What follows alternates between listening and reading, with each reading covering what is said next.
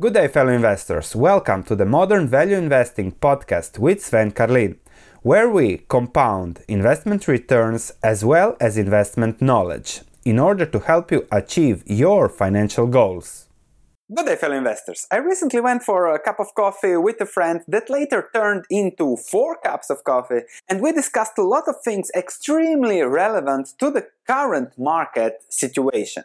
So we discussed the economy, the market, where will the market likely go, the outlook, the coronavirus, will it come back, trade, geopolitics, and those are lots of uncertainties, but we managed to always come back to the same answer, the answer that always works when it comes to investing. We also discussed the last dance, we are humans after all. But the summary of it all was that if you're an investor, you can find the answers that plague most of investors now about the market, about the economy, about what will happen, how to invest your money. And in this video, I really want to discuss those topics, see what are the possible answers there, and then drill it down to a system, to a few steps that you can eliminate the noise and focus on what really matters when it comes to investing. And I'll give you a few examples that will perfectly explain the situation to you,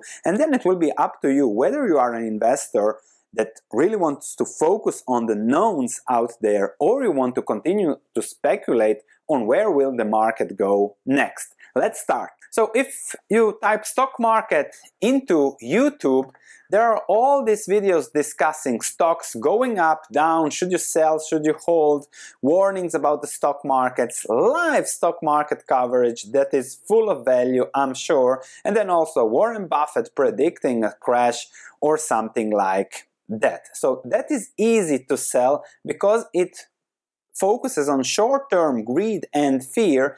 And even if I do that, if I type stock market crash ahead, then my views simply explode. So if I want to take advantage of the algorithm, YouTube algorithm, then simply I have to sell fear, sell greed, and that's the best answer for YouTube. However, it's not the best answer for investing. I take the topics and then turn them around into investing, the same as I will do with this video.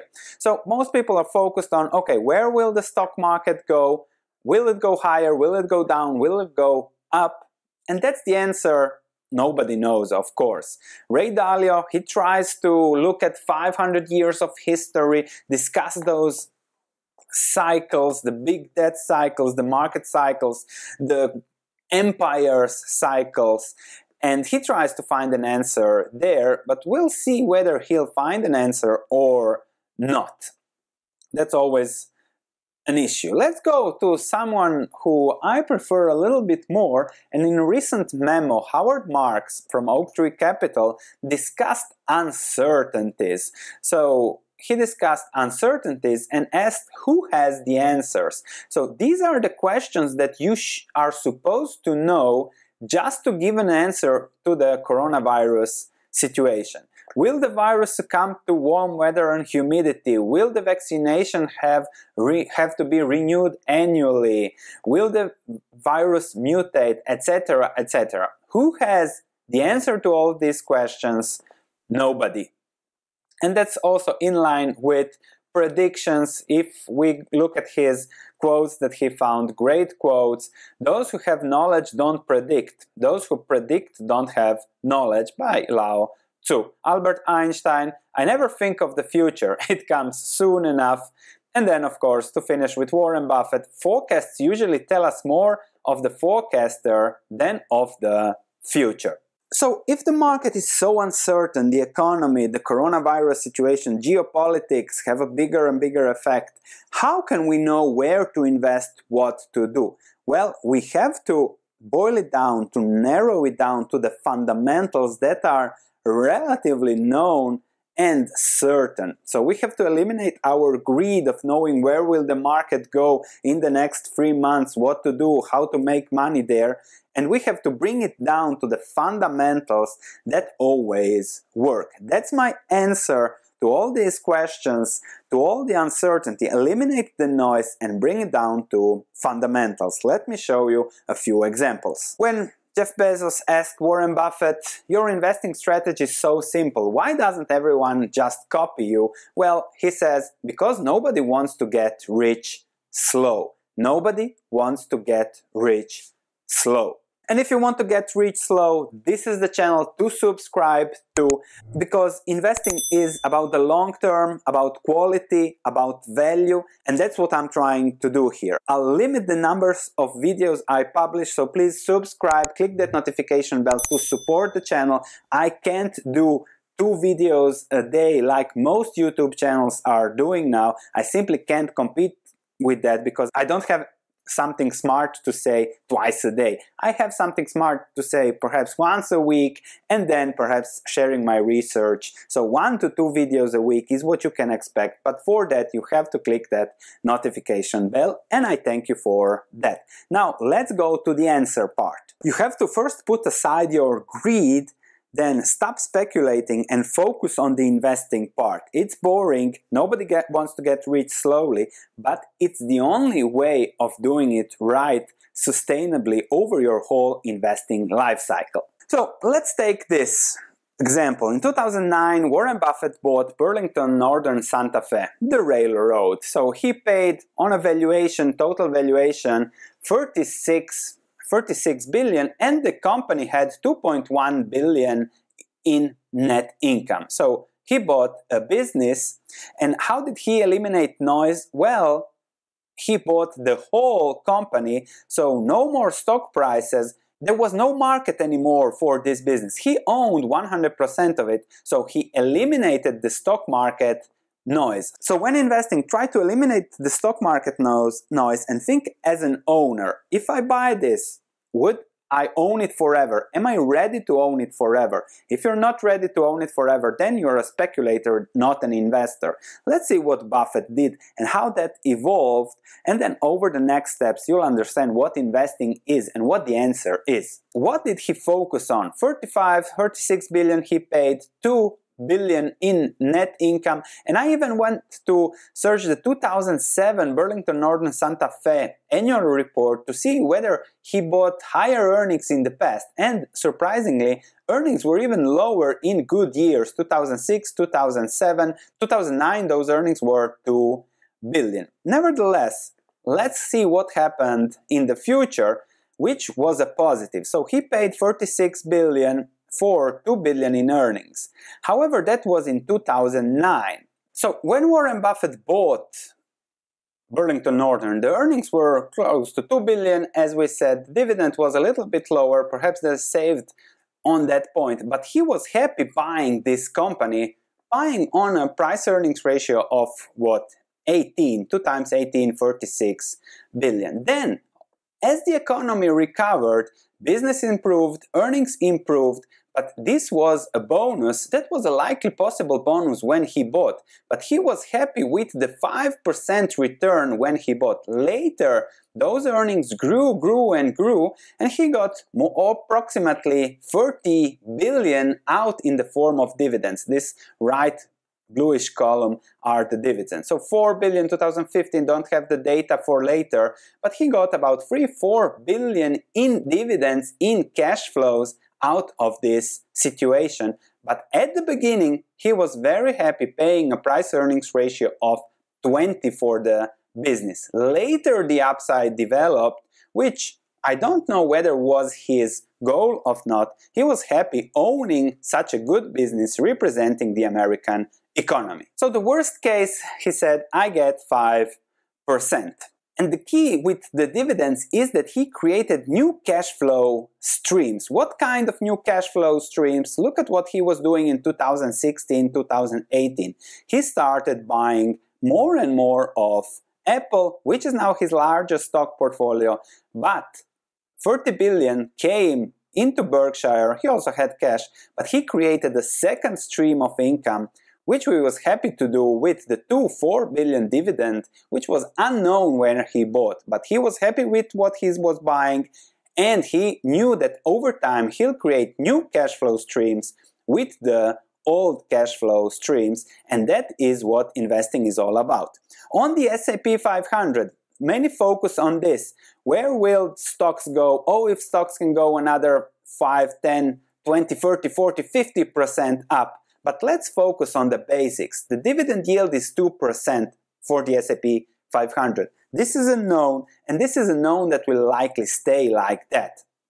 The earnings yield is 4.73% at the moment, was higher in history, but this leads to the conclusion that you will likely get a return from 4% to 7% if we add 2% growth, a little bit of inflation, and that's what you can expect over the long term, over the next 20 years. So that's really long-term investing. In the short term, nobody knows what will valuations be in 3 years, what will the economy look like, so it can go up and down. But if you want to be an investor, then if it goes down, you're happy because you can add more over time, which investing is. But if you're speculating that the market needs to go 50, 60% up so you can reach your target and retire, that's speculation, and that often ends up badly. So this is investing. The answer is S&P 500, 4 to 7% long-term with ups and downs,